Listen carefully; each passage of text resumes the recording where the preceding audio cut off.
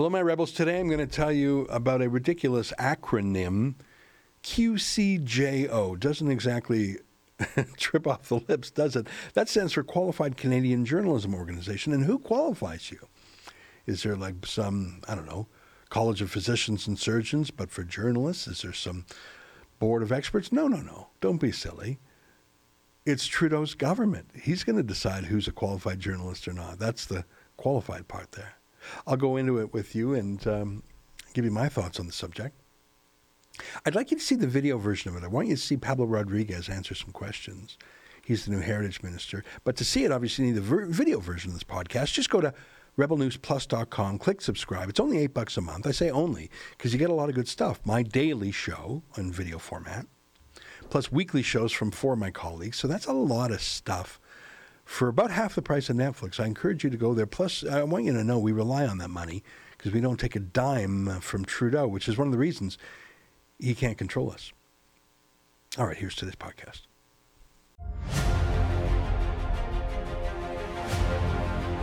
You're listening to a Rebel News Podcast.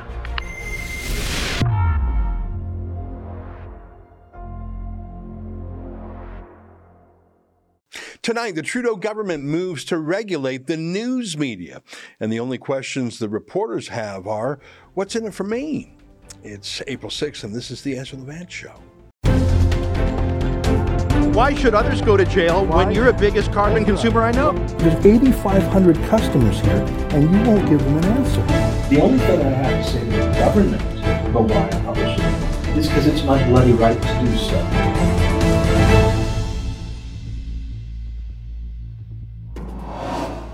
Do you know who Pablo Rodriguez is? He's the new Heritage Minister, taking over from Steven Guilbeault. And what he shares with Steven Guilbeault is that he's a bit of a criminal. I don't know if you know this, but whereas Steven Guilbeault was arrested and convicted of vandalism, hooliganism, a stunt at the CN Tower in the name of eco-activism, Pablo Rodriguez was actually never prosecuted for drunk driving. He managed to slither his way out of it by playing the political card of a liberal. Some headlines to this effect. It reminds me of when Justin Trudeau said that there was a bit of a criminal charge in the family, and Trudeau's dad made a few phone calls and the whole thing went away. Remember that story?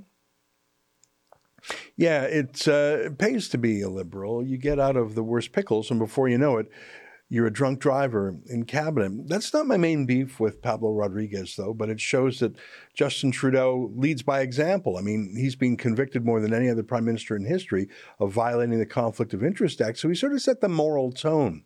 If he's a lawbreaker, he can't very well keep out Steven Guilbeault and Pablo Rodriguez from cabinet for being lawbreakers too.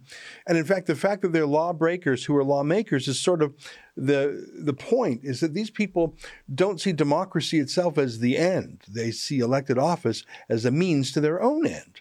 In the case of both men, it's radical. Steven Guilbeault believed in censorship very deeply, and now he believes in shutting down the oil sands and all carbon dioxide use.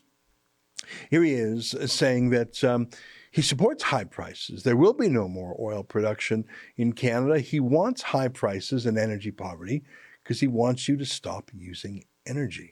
Let's finish on this. Today, the Ontario government became the latest province to cut its share of provincial gas taxes. It will drop by 11 cents a litre starting July 1st for 6 months to help Ontarians deal with the higher cost of living. And it will have an effect effectively of blunting the increase in the federal carbon tax. So do you support provinces cutting gasoline taxes, or does that undermine the role of and the intent of higher carbon pricing? It does goes against our efforts to fight climate change, and we shouldn't lose sight of the fact that we've gone through a pandemic. There is a terrible crisis happening right now in Ukraine. We're seeing inflation, but all of these crises will go, and climate change will still be there. And climate change is killing people in Canada. 700 deaths last year in BC alone related to the heat domes. A 200% increase in heat related deaths. So you wish provinces were not reducing their gas taxes? Exactly. There are other things that provinces could do to both help customers face inflation as well as fighting climate change. They're just going for the easy solution, and probably a one that is short terms in terms of political popularity. So that's the environment minister who used to be the heritage minister. But Pablo Rodriguez, the drunk driver, he is the heritage minister. And besides from a gorgeous head of hair, he shares Trudeau and Guilbeault's belief in censoring the enemies of the government. Trouble is, there's not a lot of enemies of the government left in Canada. They've all been corrupted. There's two ways to go after an enemy, I suppose. One is the carrot and one is the stick. And in the case of the stick, Trudeau and his heritage ministers have offered hundreds of millions of dollars in, I don't think there's any problem calling them bribes to news organizations. In fact, we revealed a few months ago that prior to the last federal election, Trudeau made an emergency payment of $61 million to different news media companies on the eve of the election. And none of those companies reported that they took the cash. It took an access to information request to get the names of them. We published the name, dozens and dozens of pages. It's hard to believe, but there are 1,500 news media companies in Canada that took the payoff from Trudeau. I didn't even know there were 1,500 news companies in Canada, but they took the dough. I think Trudeau's brilliant in that way. He doesn't need to nationalize them like the CBC. Have them pretend to be private. Have them pretend to be independent and ask him tough questions, and then just pay them a subsidy on an annual basis. That's important too. Keep them on their best behavior because they know they'll have to make the grant request again and again. Don't let them get out of line. You know, it would have taken billions and billions of dollars to buy up and nationalize these media companies, but renting them is far cheaper, and it continues the illusion of opposition. But you can't really oppose someone who you rely on for money. We know that. That's why ads in a newspaper are marked as ads, so that the reader is aware that someone paid to have you read that. I don't know why we're similarly not marking journalistic reports paid for by Trudeau with that same disclaimer. How can you trust a journalist to report on Trudeau when he's paid by Trudeau? We didn't have an answer to that ever. Well, this has been going on for years, and you can see the effects slowly. You saw it, for example, during the trucker rebellion, when the bulk of the mainstream media took the Trudeau narrative that these were violent domestic extremist terrorists who had to be denounced. And the media party, instead of talking about Trudeau's first ever invocation of the Emergencies Act, agreed with them and were the shrillest voices demanding harsher crackdowns. I've never seen so-called liberal journalists call for police violence before like I did then. But yesterday, Pablo Rodriguez, the drunk driver, announced the next phase of the government regulation of the industry. And again, if this had been done 5 years ago, as a shock, we're going to nationalize and regulate the industry, you would have seen journalists be appalled. But they've been trained and conditioned over the last few years to be obedient clients of the Liberal government. So yesterday, when Pablo Rodriguez had his press conference, he did two things. First of all, he only allowed questions from approved lists of journalists. So any skeptics or critics weren't allowed in. And second of all, I mean, the questions were all technical questions. How will you do this? How will you do that? These were journalists curious about their new workplace rules. It would be like the boss saying, hey, we've got a new staff manual. And staff saying, well, what are the vacation policies? And what's the lunch break policy? They were just asking for technical details. None of them, not one, expressed shock that the government would dare to regulate the news media, would dare to tell them what the rules are and who is or isn't a journalist. We've long passed that moment.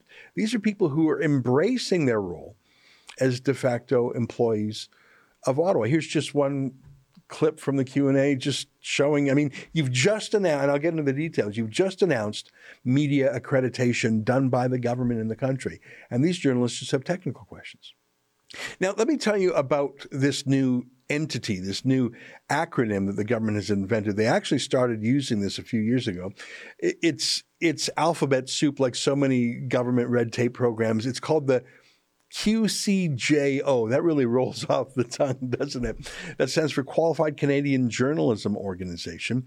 And who qualifies them?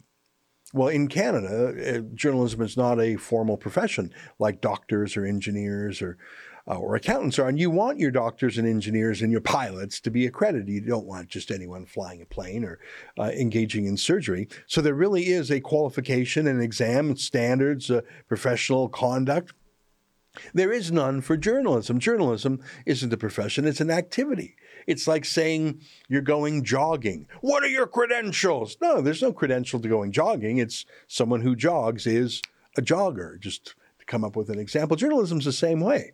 There are journalism schools, just the same way there's training camps and, you can get a coach to help you run better. But journalism is someone who just writes down what happens during the day. That's the root of the word. You can see it in French, jour, to journalize on the happenings of the day. There is no profession. You can get as many qualifications as you like if that's important to you, if you think you'll learn something. But anyone who reports is a reporter. Anyone who has an opinion is an opinion writer. That's how it is. In fact, every single one of us is a publisher now since the age of the internet and social media.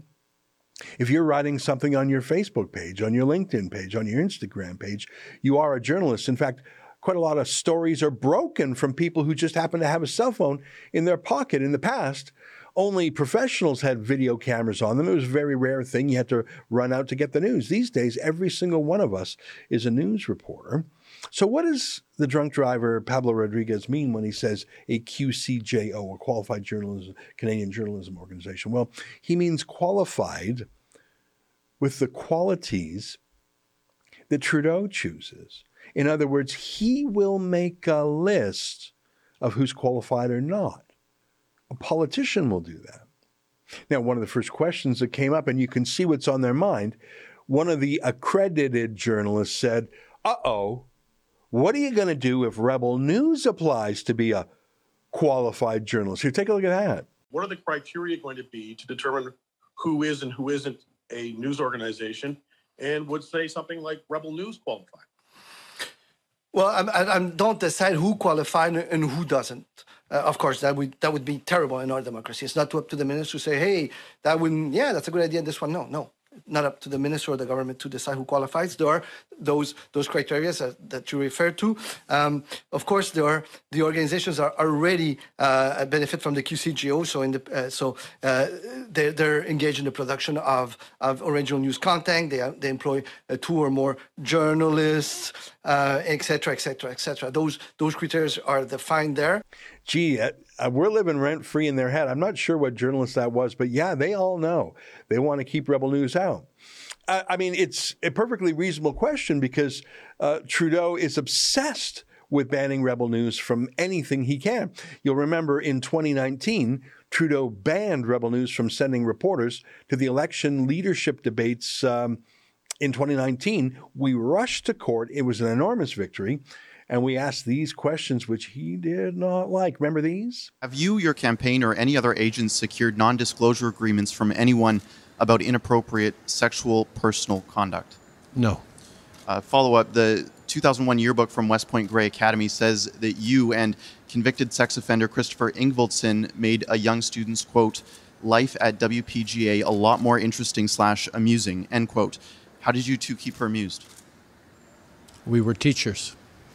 Yeah, you can see why he wanted to ban Rebel News, because none of the trained, obedient media would dare ask those questions. And I don't care if you like those questions or not. They were all fair and they were put fairly. And actually, frankly, Trudeau answered all the questions to his credit. That was in 2019 he answered them. You would just never have those kind of questions because you would never ask someone who's giving you an allowance prickly questions like that. It's just contrary to your own survival as journalists. So that was in 2019, and we had a great victory in the federal court when they tried to keep us out. But that also gave the government 2 years to sort of study how to keep us out. They read the court ruling in 2019 where the federal court explained why he wasn't going to obey Trudeau and ban us, how he was going to overturn Trudeau's decision. The judge said a number of things, that the decision was delegated to an outside party, that proper reasons weren't given, the rules weren't published in advance, we didn't have an opportunity to appeal. It was just a two-line explanation. Like the judge said, here's 5 reasons why we're not keeping out Rebel News. I'm ordering them in. So for 2 years, Trudeau hired expensive law firms to study that ruling and to come up with a new way to keep Rebel News out in 2021.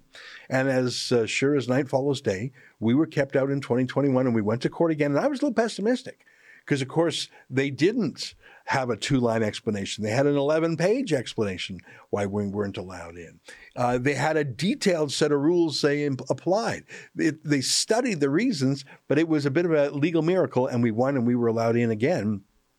This time, Trudeau was so furious, he refused to even acknowledge that we were journalists, even though the federal court said we were mere hours before. Remember this, when Tamara Ugolini asked a question? Trudeau hates women who get on his wrong side. I don't know if you noticed that, whether it's Jody Wilson-Raybould or Selena Caesar-Chavanis.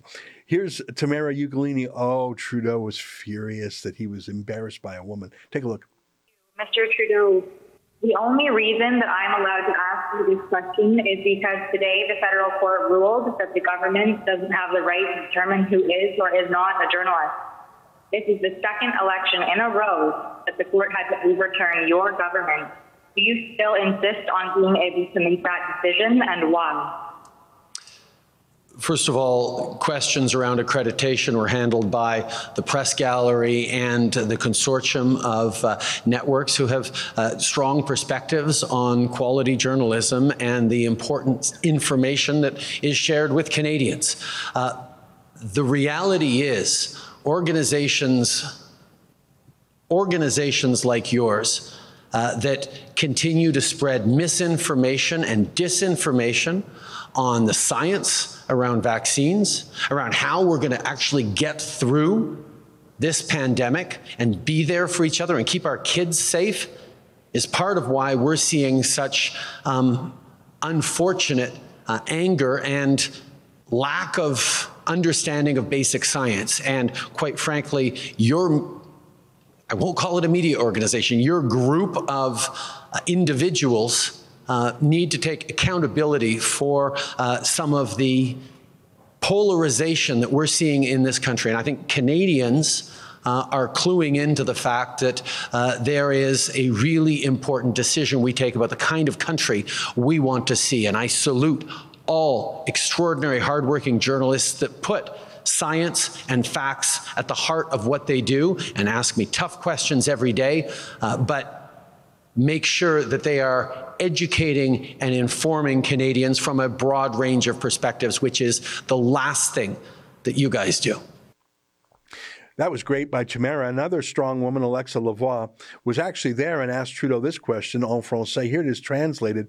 Wonderful question. The most important question tonight, the only real question of the night, by the way, asking why the government will not accept natural immunity, people who get sick from the virus and recover naturally and have strong natural immunity, why that doesn't count in vaccine passports. It's a great question because it counts in other countries, from Israel to the United Kingdom. That was the only interesting question that night, really, because the rest were from bought and paid for journalists. And Trudeau refused to answer. Remember this? Bonjour, M. Trudeau. Alexa pour Rebel News. Donc, M. Trudeau, je vais revenir rapidement sur ce qui s'est passé hier. Vous avez diabolisé l'un des rares médias qui ne reçoit pas d'argent du gouvernement. Vous avez exprimé votre opinion en disant que nous propageons la désinformation. Si c'était vrai, et si c'était le cas, la Cour fédérale ne nous aurait pas permis d'être ici aujourd'hui. Je suis moi-même scientifique et je me base sur les faits.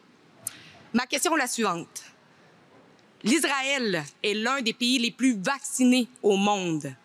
Ils sont rendus maintenant à leur 4e rappel de vaccin. Ils ne considèrent plus que ceux qui ont reçu 2 doses de vaccin sont pleinement vaccinés.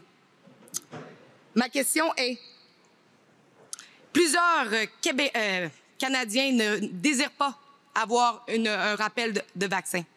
Allez-vous leur enlever leurs privilèges reliés au passeport vaccinal?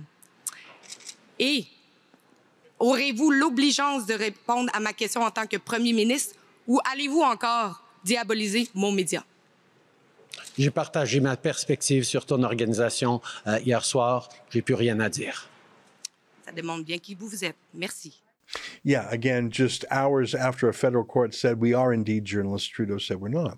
So here we are again with Pablo Rodriguez saying that he has invented something called the Qualified Canadian Journalist Organization, the journalism organization. And again, that was actually a status that was developed a couple of years ago.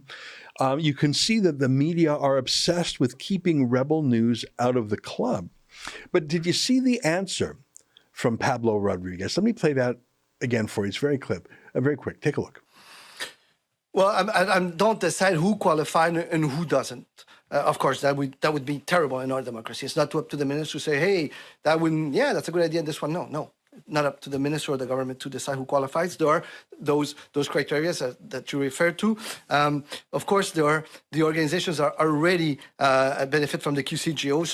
So they're engaged in the production of original news content. They employ 2 or more journalists, et cetera. Those criteria are defined there. Pablo Rodriguez is shocked that you would think the Liberal government would get involved in keeping out rebel news. Oh, that's crazy. That's crazy. No, they're just going to delegate that decision to their hand-picked committee. How dare you say that the hand-picked committee, handpicked by Trudeau, will make a decision that Trudeau would want them to do. It's such a laugh. But you can see that the journalists are just obediently writing it down. They're not actual journalists anymore. If you are a journalist who takes government money, there's an adjective in front of your name. There's a qualifier. You're a conditional journalist. You're a government journalist, a rented journalist, a paid journalist, a subsidized journalist, a qualified journalist. You put an adjective in front of the word journalist and you've pretty much negated journalist, because the essence of a journalist is independence. Otherwise, you're not into journalism, you're into advertising. We know you mark an ad as an ad. So what will all this QCJO business mean? Now, I'll tell you a little bit more tomorrow. I got a story for you I'm going to keep till tomorrow. But for today, it means that Pablo Rodriguez and Justin Trudeau are going to take 2 big American companies, Facebook and Google, and force them to subsidize these QCJOs. The thinking being that a lot of advertising these days is not done in newspapers or TV stations. It's done on the internet because you can very much target people. It's really what's for sale. The reason Facebook is free to you as a user is because you're the product being sold. Facebook knows everything about you, knows who your friends are, knows what you write in private messages, knows the bands you like, the food you like, sees your photos. Facebook knows more than you about you because you've forgotten some things about you. You've forgotten what you wrote 5 years ago. You've forgotten, what you read 5 years ago. Facebook never forgets, and it has this mass of data about you, so it can sell things to you. That's why Facebook and Google make so much money. And people prefer to advertise there because they know all your secrets. So the Liberals are going to commandeer these companies and force them to subsidize news companies, which for the privilege of linking to them, which is weird because as a news publisher myself, I can tell you like when you're ranked highly on Google. You like when you're shared on Facebook. That's what drives traffic to you. That's what gives you advertising and eyeballs. So although Facebook and YouTube do presumably make some money by sending traffic to you, you're the main beneficiary, and we know that because most media paid advertise on YouTube and Google and Facebook. Anyway, so this QCJO system is Justin Trudeau and Pablo Rodriguez forcing Facebook, YouTube, Google to pay money to Canadian journalists, but only to the qualified Canadian journalists. And there's this whole complex system. I mean, imagine trying to regulate the media. Imagine how intricate and arcane and like a Rube Goldberg machine that is. Just listen to this for a minute. I mean, the complexity, the red tape, the room for corruption, the room for subjectivity, the number of people who are going to make a living being barnacles, being a kind of parasite on the actual system. It's incredible.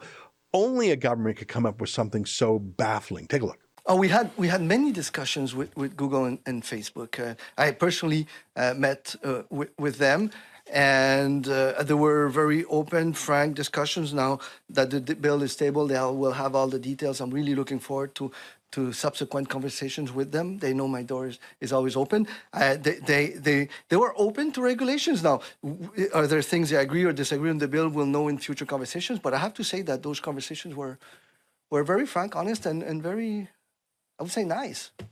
Yeah, so instead of journalists being morally outraged that Pablo Rodriguez and Justin Trudeau are nationalizing not just the news media industry, but the social media industry, they've got technical questions they really, really care about. Of course not. It's like they're employees of the government already. They're just curious what the new employment rules are. I want to show you something, though, because not only are Trudeau and Rodriguez and others trying to basically have a great train robbery and take hundreds of millions or billions of dollars out of YouTube and Google and Facebook. And by the way, I mean, I despise those companies. They're oligarchs. They violate your privacy. They're very woke. They're censors. Of course, I despise them. But I don't believe in robbing them to pay my reporter friends. But look at this. I think this is perhaps one of the scariest things yesterday. Pablo Rodriguez will let the CRTC manage and regulate these tech companies, which is terrible. They don't have the skills. All they know is a hammer. They're very censorious. But if these social media companies, Facebook, YouTube, Google, Twitter, whatever, if they publish fake news, they're subject to a fine by the government of Canada. So now the government isn't just determining who is or isn't a journalist. The government of Canada is now determining what is or isn't true, what is or isn't a reasonable opinion. And they're not just coming up with an opinion on it, they will punish these social media companies with up to a $15 million fine. Take a look. As a follow-up to that, I would love to hear you expand on the kind of disciplinary action they would face if they do, in fact, favor those kinds of that kind of content over news. But I do have actually a separate question. I was hoping that you could speak a little bit more to the decision to put the CRTC in the role of regulator. I know you told Boris that it's because of their experience in sort of the broadcasting world, but one thing that we've heard repeatedly from experts, including a former CRTC vice chair, is that they are not really that well equipped to regulate social media, as their expertise more so lies in the broadcast realm. So how do you respond to those criticisms, especially in light of the fairly significant role that this legislation gives them? Okay, Rachel, the first answer to the first question is $15 million when they do something like that. So that's the clear penalty, and it's written in the law. The second one about the CRTC, as I said, they do have experience in arbitration in the broadcasting space. We've seen them in the past between big companies negotiating. But even in this case, their role is very soft compared to what they do elsewhere, because whenever they go to final arbitration, it's not the CRTC that will be the arbitrator. There will be a group of people, experts, arbitrators, that are chosen, accepted by the two sides, and 3 of them will be chosen to arbitrate the discussion. So it's really, really, really independent. So you've got these QCJOs, these government journalists, and they're going to get the hundreds of millions of dollars stolen from Facebook, Google, YouTube, etc.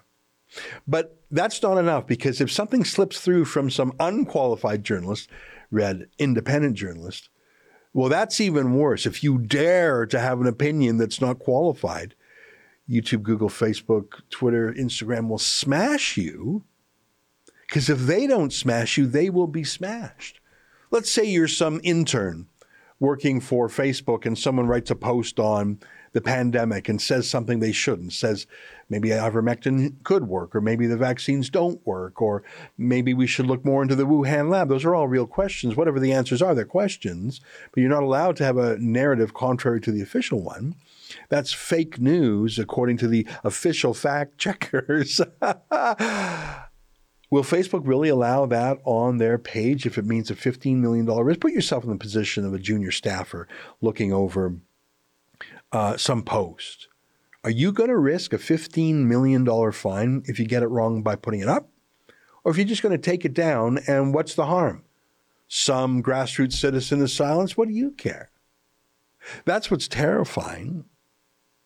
If Stephen Harper did this, if Stephen Harper decided to regulate the internet and punish wrongthink with $15 million fines, do you think the media questions would have been the way they are? If Trump had done that, do you think it would be the way they are? Hey, I got another question for you, and I'll tell you more about this in the days ahead. Do you think when they crafted this attack on social media, and social media basically means the sharing sites, the user-generated sites like YouTube is a big one, Twitter is a big one. You know, I counted up the other day, amongst all the different social media platforms, including Twitter and Instagram and some of the smaller ones like Getter and Gab and Parler and all that. I'm not sure if we're on Gab, but we're on a lot of these sites.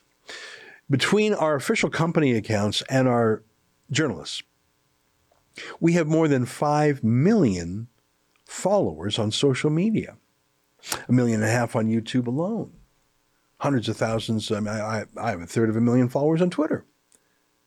Do you think, just maybe, there's a chance that we were on the politicians' minds when they crafted this rule? We saw from the question in the scrum that we're certainly on the minds of rival journalists. They hate us.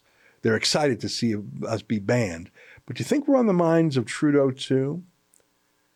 Well, here's a little flashback. Trudeau talking about us on the floor of the House of Commons. Mr. Speaker, in a question about sensitizing journalists, he's quoting Rebel Media talking points. Mr. Speaker, we are going to continue to stand up for immigration, knowing that defending diversity is a source of strength and welcoming people through a rigorous immigration system from around the world is what has made Canada strong and indeed something the world needs more of, not less of, like they want to bring in.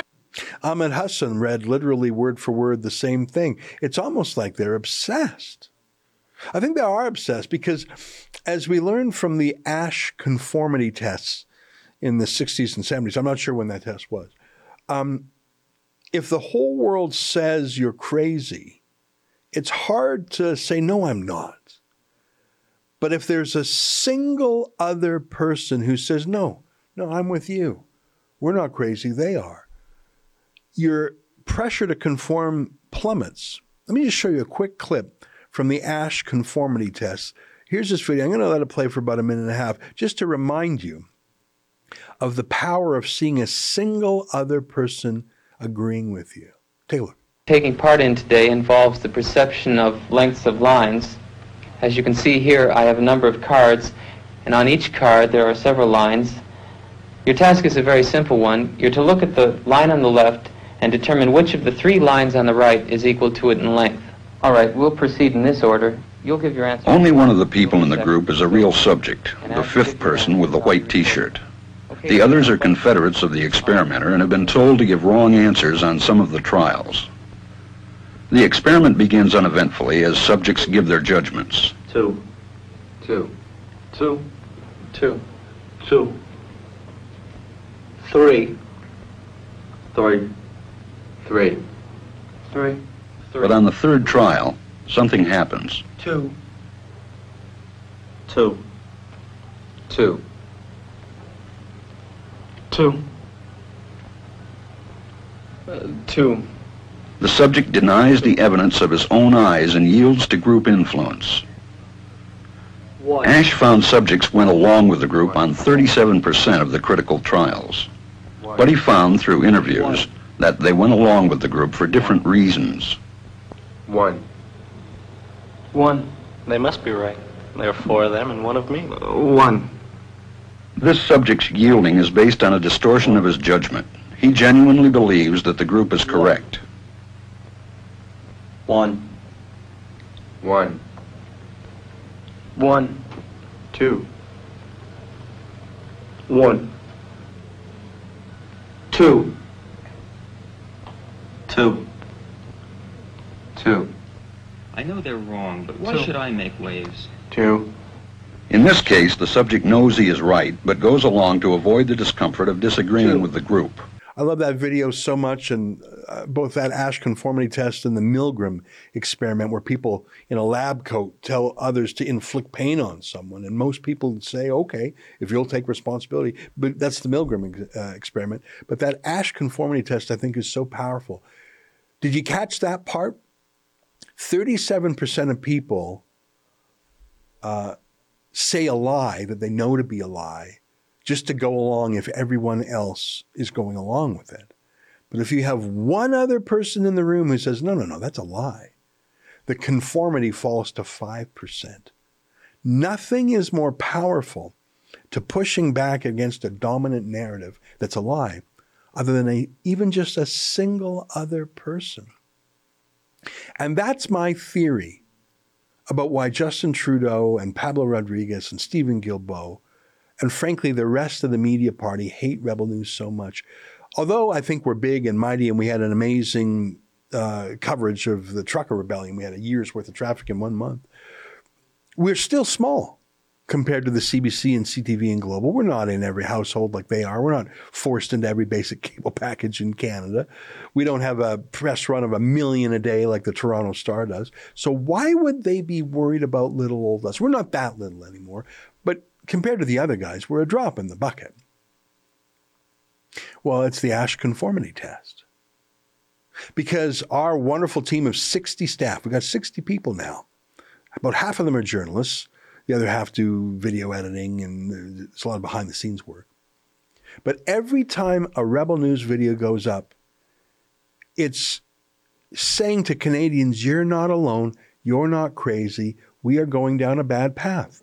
Whether it's the lockdownism or censorship or Trudeau's imposition of the form of martial law, when Rebel News says, no, this is wrong, millions of Canadians can say, okay, good, I know I'm not alone.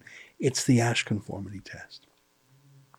And that is why they must destroy us.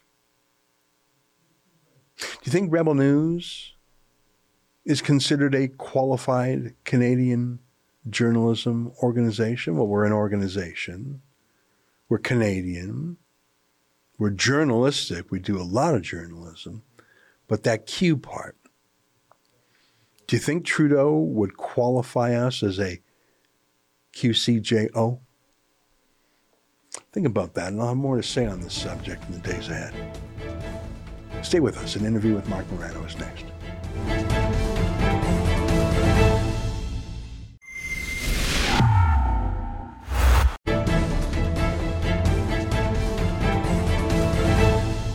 Chomsky is an American icon of the left. Certainly when I was growing up, his books like Manufacturing Consent, he was a little bit of a conspiracy theorist, but a lot of his conspiracies sort of became true and got worse, actually, media concentration. He was worried about the U.S. military-industrial complex and the CIA, condemned American foreign policy, but you could tell he was a passionate believer in the democratic system. He was a man of the far left, that's for sure. One of the things I admire about him, even though I think that he is so far to the left, I think he's wrong how extreme he is. I'll give him this. He's a debater. He's for free speech. And even in the early days of Rebel News, before we were even in an office, we were working out of a hotel boardroom, he spent a half hour with me in a kind of interview debate. You can still find that on our Rebel News site. Whereas today's liberals and leftists wouldn't give a platform to anyone. They don't believe in debate.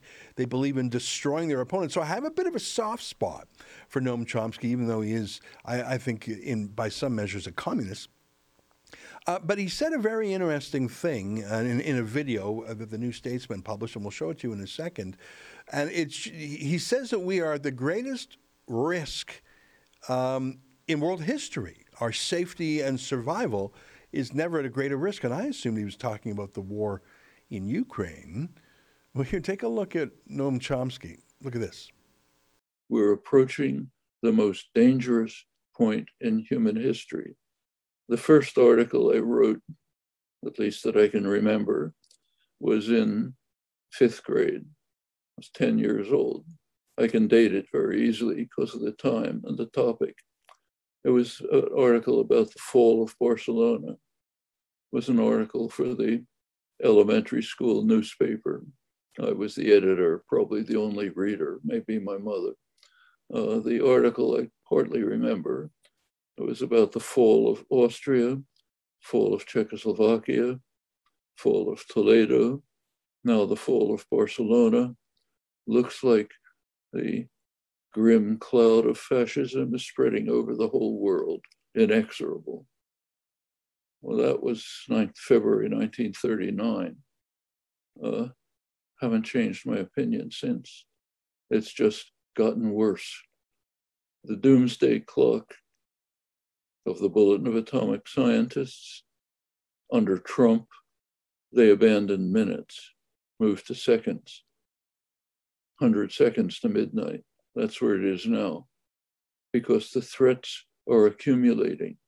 We're approaching the most dangerous point in human history. Nothing like it before. We are now facing the prospect of destruction of organized human life on Earth from environmental destruction, and not in the remote future. We are approaching irreversible turning turning points which will not be cannot be dealt with any longer. It doesn't mean everybody's going to die, but it's going to mean moving to a future in which the lucky ones will be those who die more quickly. Wow, there was a lot in there. The first thing, and I was thinking about it for half the time, was that he was writing in grade 5, when I think he said he was 10 years old, about the fall of Barcelona and the rise of fascism across Europe. That would have been a very interesting grade 5 child. And when he says that he was the only one who read his paper other than his mom, I agree with him there. He's a character. He's a pessimist. He's a skeptic. I would even say he's an expert on certain things. But of all the things he said we're going to die from, and the lucky will be the ones who die quickly, you look around the world today, whether it's global corporations, big pharma, surveillance state, social credit, Chinese-style de-banking, de-platforming, possible nuclear war in Ukraine. Of all those things, the thing that Noam Chomsky, expert on, information and global politics, the thing he chooses to be the most scared of is global warming.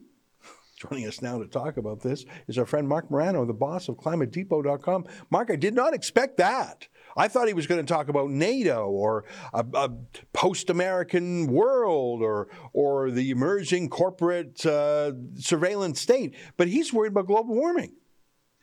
Yes, and he has been actually for quite some time, Ezra. First of all, most of his fame in the intellectual left and in the media and in the sort of progressives has been since the Vietnam War. He's a protest guy. Hated Reagan, hated the Vietnam War, hated drafts, was a hero to many of those anti-war protesters, which is all fine and good. He billed himself as an anti-fascist, as a, fighting the powers that be. The problem now, and I see the same problem that runs through Robert F. Kennedy Jr., it just baffles my mind. The guy's phenomenal, recognizes the World Health Organization, recognizes all that stuff. But then when it comes to climate, there's a blind spot. And somehow, all the criticism they gave of everything, they somehow accept Green New Deal style, United Nations, all the same stuff. So what Noam Chomsky has said, first of all, just on COVID, he said wearing a mask, refusing to wear a mask is the equivalent of taking an assault rifle to a grocery store. He said Trump's denial of climate change was worse threat to humanity than Hitler. He said this 2 years ago. These are some of the things Noam Chomsky is known for. He said that Biden on climate is further left than any Democratic candidate in memory, and that's absolutely true because Biden is much further to the left than that. But what's interesting about Noam Chomsky is he's got that same blind spot. Yeah. He will tell you that we're going to die from climate change. He will tell you that unmaskers are essentially committing assault. He will tell you Trump is Hitler for climate denial. But at the same time, he wants to empower this sort of permanent one-party state that's going to strip away all of our freedoms. And it just doesn't make sense for a guy who was against the powers that be, against the Pentagon, against the man, against the draft, against the Pentagon, Pentagon war machine. This is where he's come to. It doesn't make any sense. Yeah, I find it very strange. I mean, I look around the world today and there are some very dangerous things. I mean, I am worried about, Ukraine spilling over into something larger. I think cooler heads will prevail, but not for the lack of drumbeats of war. You'd think that would be Noam Chomsky's key thing. You'd think that he wrote a book called Manufacturing Consent about the concentration of TV and radio and newspapers, and I get it, and there's something to be said about it. But now we don't have dozens of newspapers.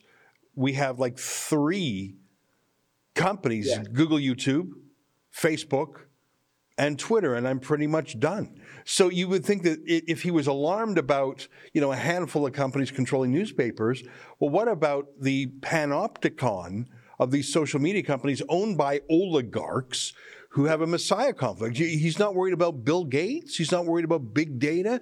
That's the fear. That's where, if we need a Noam Chomsky, and I don't know if we do, but if we do, we need it to fight back against the total surveillance state, total censorship machine. You want to talk about fascism, one of the definitions of fascism is the merger of big government and big business. That's an element to it. State control of corporations. Oh my God, we've never had it worse. And he wants to talk about global warming. I mean, I just find that bizarre. And I'm not saying stick in your lane. I'm just saying it's weird that he's not sticking in his lane. He's not. And here's the thing is, everything you just said, if this were Noam Chomsky of the old Noam Chomsky going after, the military-industrial complex of the war machine, he would come out, and first of all, he would have been against the COVID lockdowns and the mandates. He would have been against emergency declarations, because any student of history, you can go back to the Roman Republic. The descent of the Roman Republic into the Roman Empire happened through abuse of emergency power declarations. Emergency declarations used in the Middle Ages to further crush people. Emergency declaration used in 1933 Germany. Emergency declaration used after 9/11 to give us the Patriot Act and the mass surveillance state. Any big tech censorship is government censorship. And this is what's missing from Noam Chomsky. He just wants sort of like this big government style crushing of industry and civil liberties and freedom, because we have to fight global warming. And the Republican Party, he said, is the greatest threat because of their view on climate. So he doesn't make any sense. And if you actually were a progressive, worried about the old classic liberal anyway, worried about human freedom, Noam Chomsky is tone deaf. Noam Chomsky has changed channels years ago. And even left-wing figures like Jimmy Dore, a former comedian, but he's also from the Young Turks, has done a whole show with Max Blumenthal on this. And they talked about the Noam Chomsky of old was against the power, but they speculated that it's not really he's against the power. He's against the power that he's not aligned with. And if you think back, his rise to fame was during the Nixon administration, the chief rise to fame, and that was the Republican war machine, Pentagon. And I think part of it now is the reason he doesn't oppose this corporate fascism is because the progressive left that he's a member of controls corporate America. I would argue that it's actually corporate America controlling government and the woke activists controlling corporate America. And you're absolutely right, Ezra. As we were protecting against big government these last 40 years, they slipped in essentially the collusion of big government and corporation. And that's what we're dealing with now. And that's our greatest threat through emergency declarations. They want to declare a climate emergency. They've already declared the COVID emergency. We've already seen the terrorism. Every time this emergency comes, our freedoms go out the drain. If Noam Chomsky were relevant, that would be his topic today, not going on like it's, to the year 2000 about global warming, which, frankly, by the way, this new UN report, the UK Guardian is lamenting there's literally almost zero media coverage of it. The new UN report saying now or never, which my answer was great, never. We'll never fight. Let's never fight global warming. It's funny you mention RFK Jr., the Democracy Fund, which is sort of our friends, and it's a nonprofit, hosted RFK Jr. just last week. And to hear him talk about how emergency laws and rules and regulations were imposed on America, it was actually beautiful to hear in the best tradition of what a Kennedy is. You know, democratic processes, checks and balances, public hearings. You know, to listen to RFK Jr. describe how democracy is supposed to work, regs are supposed to work, and how none of them, like he gave the example of a kayak company ordered to put masks on its customers and saying, well, yeah, they're going to drown if they're wearing masks. And he just said the absurdity and there was no chance to publish the regs and oppose them. Like, just to listen to RFK Jr. talk about how the democracy that he and his family have been a part of for 70 years is violated. I found it actually inspiring, and I never thought I would say that in my life about a Kennedy. Now, you're right. I mean, he's an environmentalist, but frankly, most of his environmental work has been very specific, clean water and things like that, as opposed to, you know, abstractions and scientific absurdities like let's stop the entire Earth from extremely gradually emerging from the last ice age. So I'm not here as an RFK defender, but to spend an hour with him as we did last week, he gets it about democracy. He loves democracy. I'm going to say this, Robert F. Kennedy Jr., he's to my left, obviously, but my God, he sees that democracy is in crisis, and he used the word turnkey totalitarianism. He said once all these big government, big business systems are in place, they lock together, you can't get out. I see a lot more in common with RFK Jr. than Noam Chomsky, who just feels like he hasn't caught up with the threat of our generation. Yes, I have publicly forgiven Robert F. Kennedy Jr. When I interviewed him in 2014 at the New York City Climate March, he actually said he wanted to jail CEOs, climate skeptic politicians at The Hague with all other war criminals with 3 square meals and a cot. Because of Robert F. Kennedy Jr.'s outspokenness on the vax mandates and lockdowns and masks, I publicly forgave him and said, all is forgiven. But I still wonder, he talks about bureaucratic capture at the EPA, but doesn't he see the essentially the bureaucratic, the capture of our government agencies by a woke mob, by academia, by foundation funding, and by this narrative that they put together, and all the solutions to climate change are all the United Nations, Green New Deal, government control, regulations in our life, mimicking the COVID lockdowns, stay-at-home orders, limiting travel, freedom of movement, telling you what you can and can't eat. So I think at some point, Robert F. Kennedy Jr. needs to delineate his climate position from his COVID, because I think he has to either have evolved or he's got a position I don't fully understand, you know, calling for the jailing of climate skeptic CEOs. Yeah, I think you're right. I think a lot. Sorry, and you mentioned some other people who were historically on the left, Jimmy Dore, Max Blumenthal, who I think probably called himself a communist before. You're right. I think on COVID, he called them the lockdown left. He's featured in my new book. Very impressive. Some of these figures on the left you would never have expected to step up like this. Yeah, it's a reorientation of the political spectrum. I don't even know what right wing means anymore. Some of the worst lockdown politicians in Canada are nominally conservatives. Yes. It really has scrambled things. It's uncanny, but when you think about it, it makes total sense that many of the pandemic scaremongers are also in the same climate business. Look at Bill Gates. He just published a book about the threat of global warming. He's the guy who wanted to put billions of tons of dust particles in the sky to blot out the sun. Yeah. And you have BlackRock buying up real estate. You have Bill Gates, the biggest American landowner, according to NBC News, and Bill Gates is now pushing synthetic meat. So imagine if he gets more control of farms, the single biggest farm owner, that he's going to have direct influence on what we eat, how we eat it, how often, the price of it.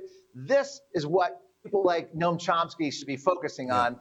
And RFK Jr. gets this, but in many respects, but I still don't understand his climate position. Fair enough. And again, I know I sound like I'm defending the guy. It's just that I went to this event and I thought I'm ready to disagree, and I found myself agreeing much more than I thought. I think, you know, it's funny. I said I spoke briefly at the RFK event, and I said there's a saying: when you've got nothing left to lose, you're free and you're powerful. And that's true. And people who have been fired because they didn't take the vaccine, for example, they're terrible things have happened to them, but they're liberated and they can speak truthfully. But in a way, RFK Jr., he has a lot to lose, his position on the constellation of the left, and yet he has dissented. Like, I think It's the crazy thing about Noam Chomsky, and I'll end on this note, is that he is supposed to be the ultimate dissenter, the ultimate contrarian, the ultimate objector, the refusenik.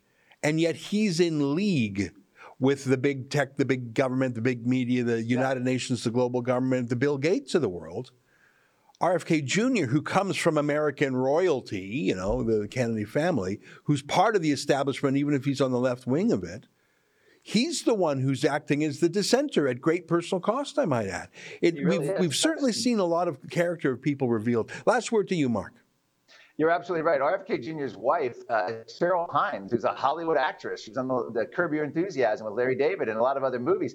So Robert F. Kennedy Jr. is at great personal risk. The problem with someone now like Noam Chomsky, all his anti-Trump rhetoric, his promotion, he would fit in perfectly on MSNBC. There's nothing controversial about Noam Chomsky anymore. And many of his old supporters on the left now acknowledge it. Oh. Interesting stuff. Well, listen, great to see you again, Mark. Thanks for joining us. And we'll keep watching ClimateDepot.com for all the news. Thank you. Appreciate it. All right. Stay with us. More ahead.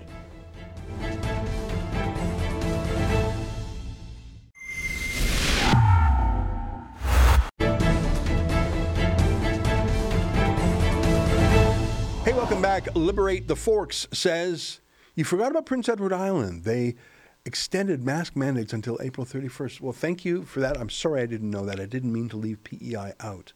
Of course, Quebec has extended it too.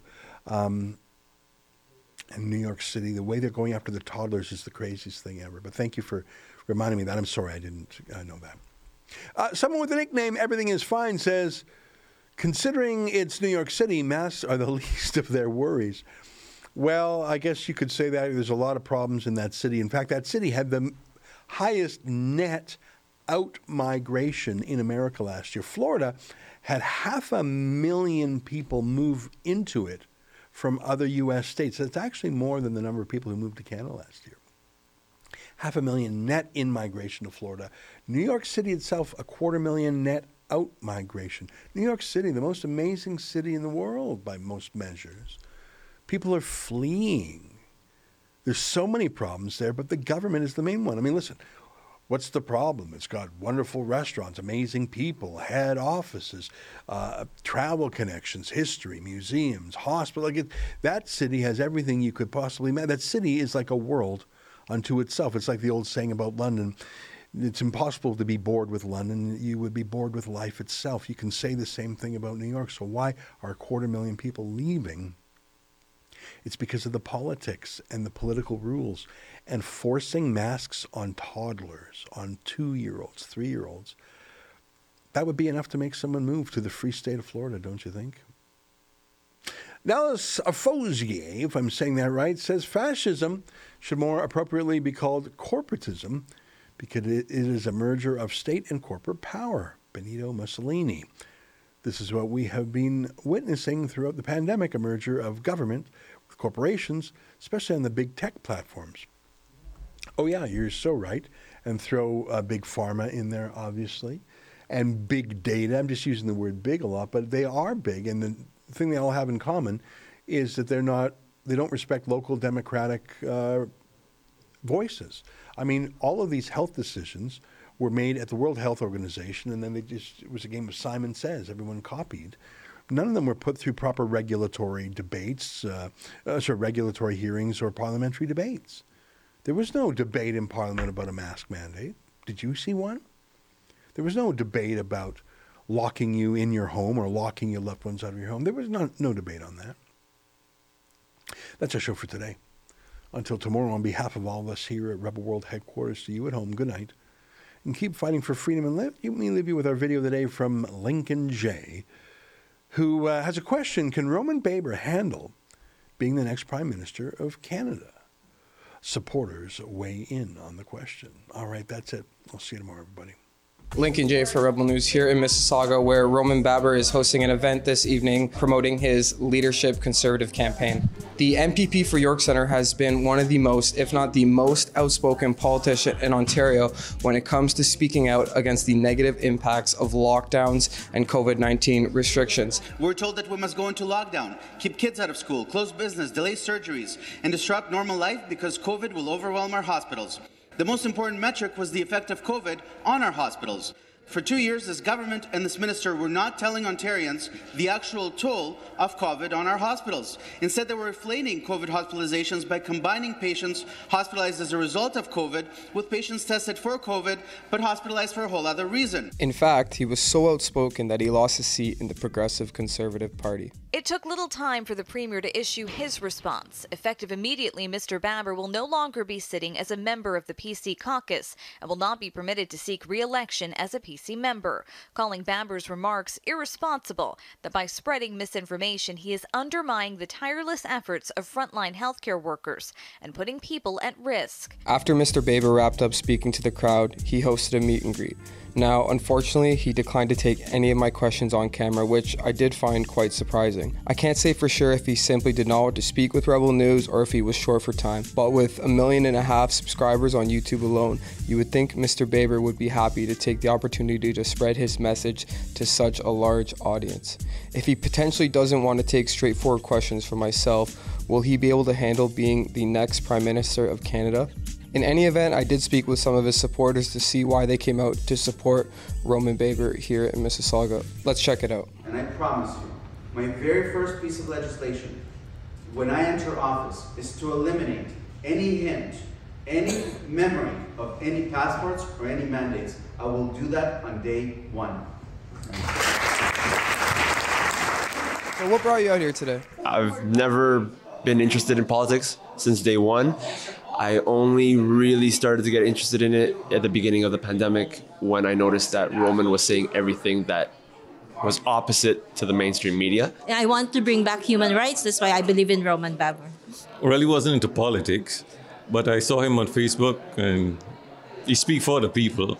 So basically, that's why I'm here to support him and to give my support. He's been a light through all of this darkness, and I will do anything that I can to support him as he's supporting Canadians, and I'm going to fight for him all the way, just as he's been fighting for us. My point of view, kind of very close to his point of view, so I think he's like-minded. I started hearing of Roman over a year ago, and it's like there's someone else out there that feels the same way as I do. I think I share a lot of the same views, and someone that's not scared to go against what I think they're trying to ram down our throats. His principles and what he stands for is pretty much true and what I believe in. I couldn't help but continue to follow him. And now that he's running for Conservative Party leader, I want to hear more from him. And that's why I'm here today, to see if he's really what we all need. Why do you think Canadians should trust him to stick to his word? I think because he was expelled from conservative parties here in Ontario. So it's obviously he has something different. I've seen so many politicians say one thing, and then once they're in power, they just completely do a 180 shift. And that's kind of why I'm here today, to see if he would reimpose these lockdowns after he gets the power. I think it's for the it's the people. If they fight for what is right, like what Baber do during those lockdowns and thing, if we all have the initiative what he have done, I think we will go there. Well, as he's been saying pretty much all along, his opinion has been an unpopular one, and he's been fighting for what he thinks is right all along, rather than going with the more popular opinion, as Erin O'Toole did. So I trust him. He's from humble beginnings, and I think you need to, because someone like Justin, who has been pampered all his life, I don't think he's in touch with anything that really goes on, and it changes your character and your inability to see what's really needed. He represented people really who voted for him, and he will do whatever people want. Well, I think Canadians, first of all, should trust him because he's taking the strong stand on basically against lockdowns. And the other politicians have not done that. Certainly the Conservatives, he did mention O'Toole, went left, went right. said there were lockdowns to come, less vaccines, more vaccines. I mean, all over the place. He's got a good position and very strong and stating that.